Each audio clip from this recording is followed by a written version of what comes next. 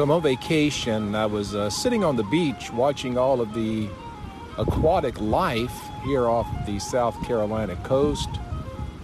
I've seen dolphins, seal, a variety of sea creatures. Got me to thinking about one of the greatest monster movies ever made, which got me thinking about monster movies. And so here it is, 5 great monster movies with the Eclectic Monk. Stick around.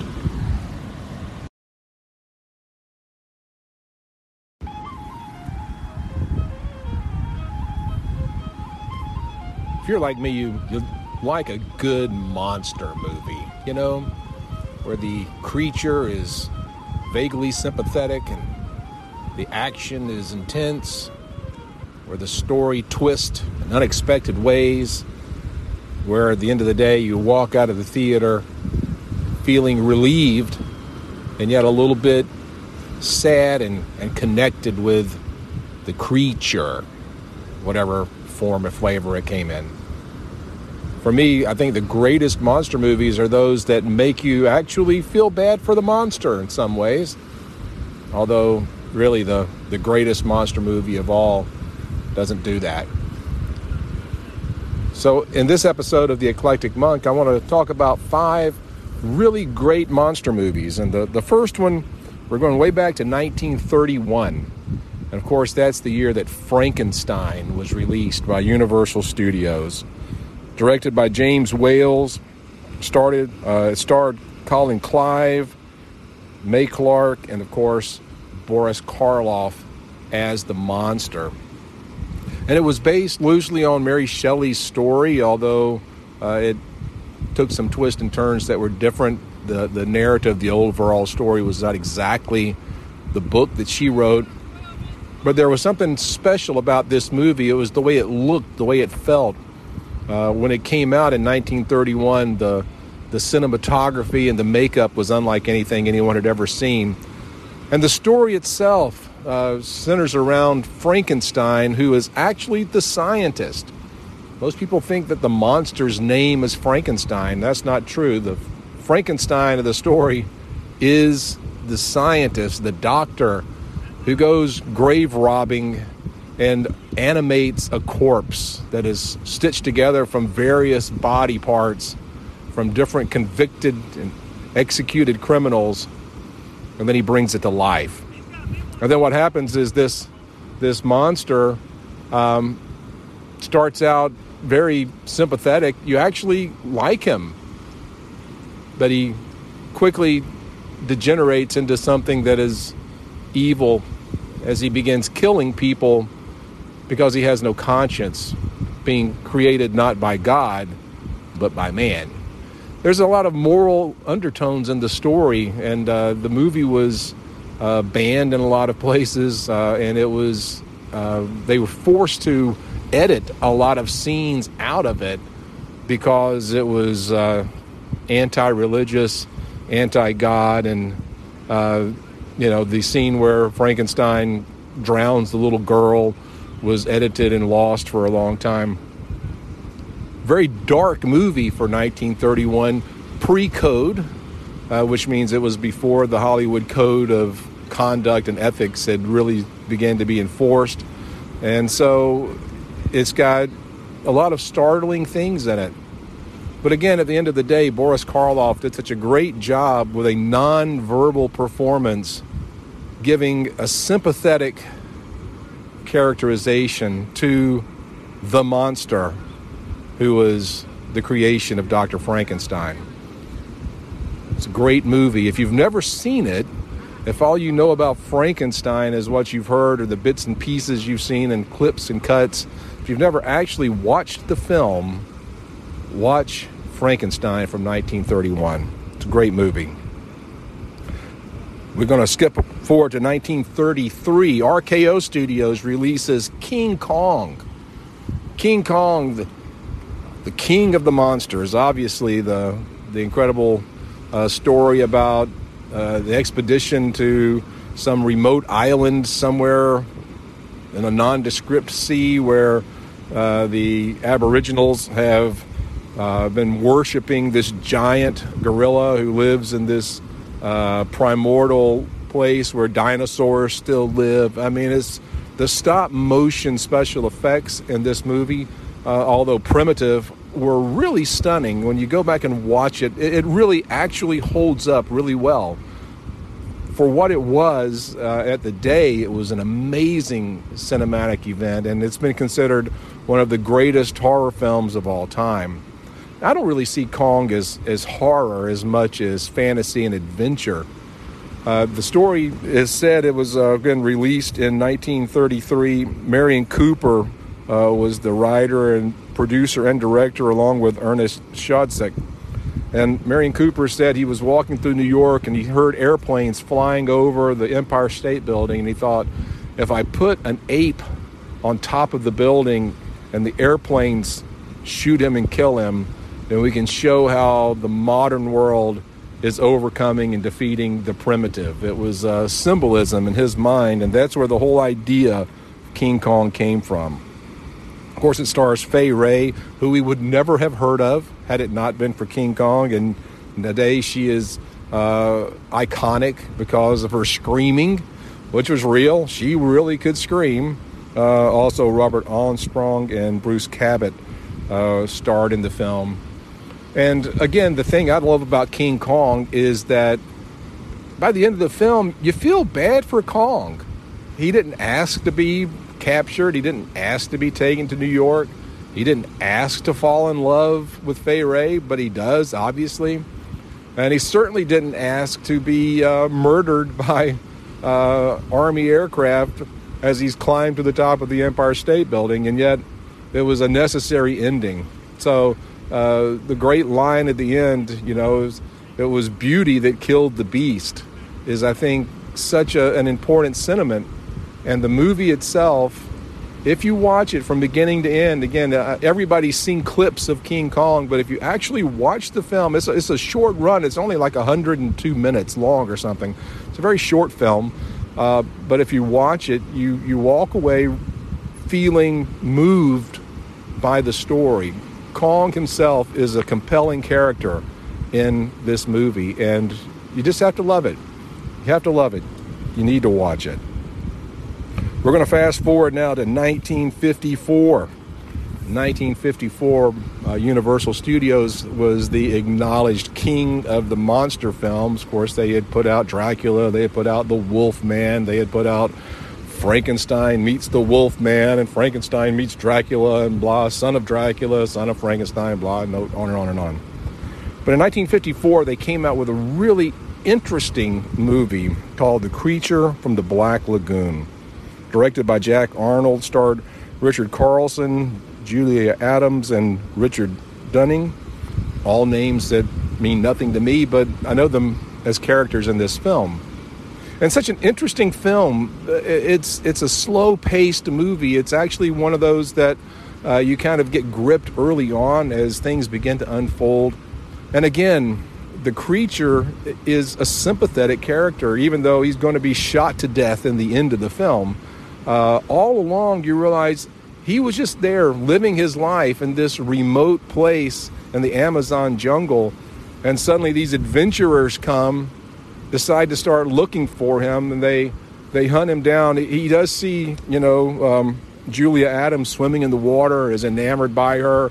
Again, the beauty kills the beast in a way, but he's an intelligent creature. This is not just a brute force monster. It's an intelligent person, an intelligent beast who's living in his own place and is invaded by these outsiders to eventually murder him in the end. You feel bad for the creature. And I think that's one of the things that makes this film, for me, one of the best of the Universal films, along with Frankenstein. You just enjoy not only the cinematography and the scenery and the costumes and all that, and it's all good. The special effects are really good in this film. Again, it's 54, so it's a little bit later on. But the idea of this sympathetic creature is really important and meaningful. And if you've seen The Shape of Water, you realize that's the sequel to Creature from the Black Lagoon. Same creature. in that movie, which was really well done and pretty fascinating, although I only saw it on a tiny screen on an airplane a couple of years ago, but I enjoyed it. It was an interesting take on this classic story of the creature of the Black Lagoon. Well, that's 3 monsters. I've got 2 more to share with you, and give me just a couple of minutes to catch my breath, and I'll come back and let you know.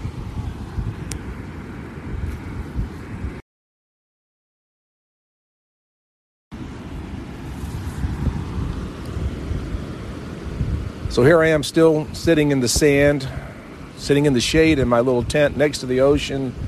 My granddaughter Anya's playing with seashells and water, and we're talking about monster movies. So far we've talked about Frankenstein from 1931, King Kong from 1933, Creature from the Black Lagoon from 1954. And again, from 1954, we're going to actually slide out of the United States, go around to Japan, because from Toho Studios, they released Godzilla. Now, if you've ever seen the Godzilla King of the Monsters, the American chopped down version of the movie that, starred Raymond Burr as the reporter, that is not the original Godzilla. To see this movie the way it was meant to be seen, you have to watch it in the original Japanese with subtitles. And I know people don't like foreign movies, but this is a good one.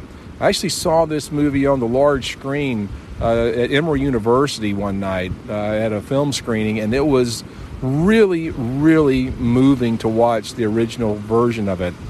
When you think about Japan in 1954, 9 years earlier, America had dropped atomic bombs on Hiroshima and on Nagasaki.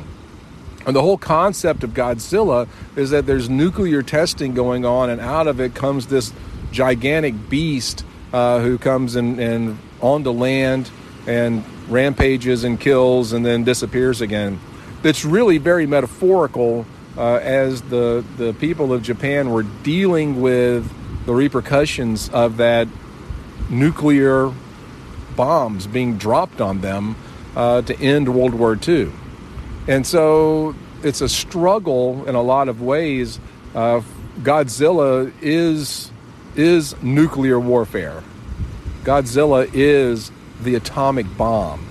Godzilla is the uncontrollable force. Godzilla is the thing that you dread, that you can't control. And the movie itself is really well paced. Godzilla shows up a lot more than you would think, in a lot of especially the later films, with Mothra and all those dumb movies. You would have you'd see the monster kind of early, and then you wouldn't really see him again until the very end, and then the jets would come and the tanks, and they'd finally electrocute or blow him up or gas him or whatever they did to get rid of the monsters. And those films are fun. I love all of the monster films, Godzilla versus Megatron and all those things. They were silly. Godzilla versus King Kong, dumb movie. The original from the 50s or early 60s. I haven't seen the latest one, but I'm sure it's dumb too. But the original Godzilla, again from 1954, the Japanese movie is a really, really stark cautionary tale about what was then the ongoing testing of atomic weaponry and the fear that the Japanese people had of the repercussions of nuclear holocaust. When you think about Japan as the only nation that ever had atomic bombs dropped on them, they kind of had first-hand experience and a perspective on the whole thing that nobody else in the world could possibly have. And again, you're only 9 years later, they were still dealing with all the medical issues, the rebuilding issues, and the problems of that. The fear was palpable and real for the Japanese people. And that's what makes Godzilla, the original film, such a powerful monster film. Again, Godzilla is a force. And you don't really feel sympathy for Godzilla, but you certainly understand the message of the movie.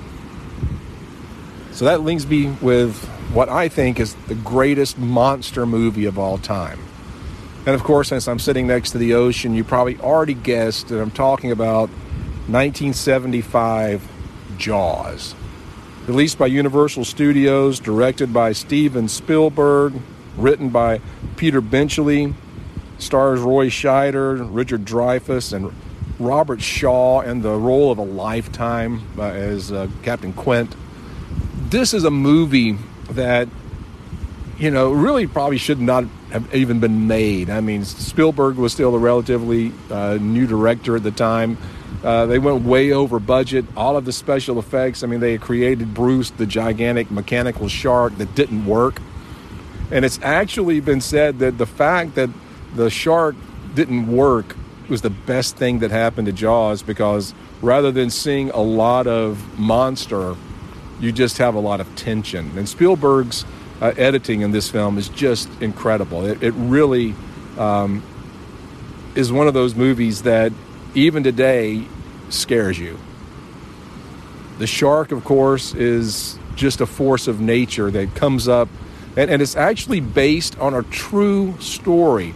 It was like in the 1920s, there was this shark that swam up this creek up in New Jersey and killed like 4 or 5 people. And it was that event that Peter Benchley based the book Jaws on. But I remember when the movie came out, I remember watching it at the movie theater when it was out in 1975 and just being terrified. You look at it today, of course, the special effects are cheesy. It wasn't the greatest thing that was ever done. The monster looks like a mechanical shark.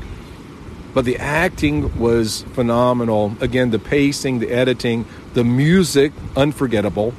And it really will make you afraid to get in the water. If you watch that movie and you go to the beach, you probably are not going to swim out too far.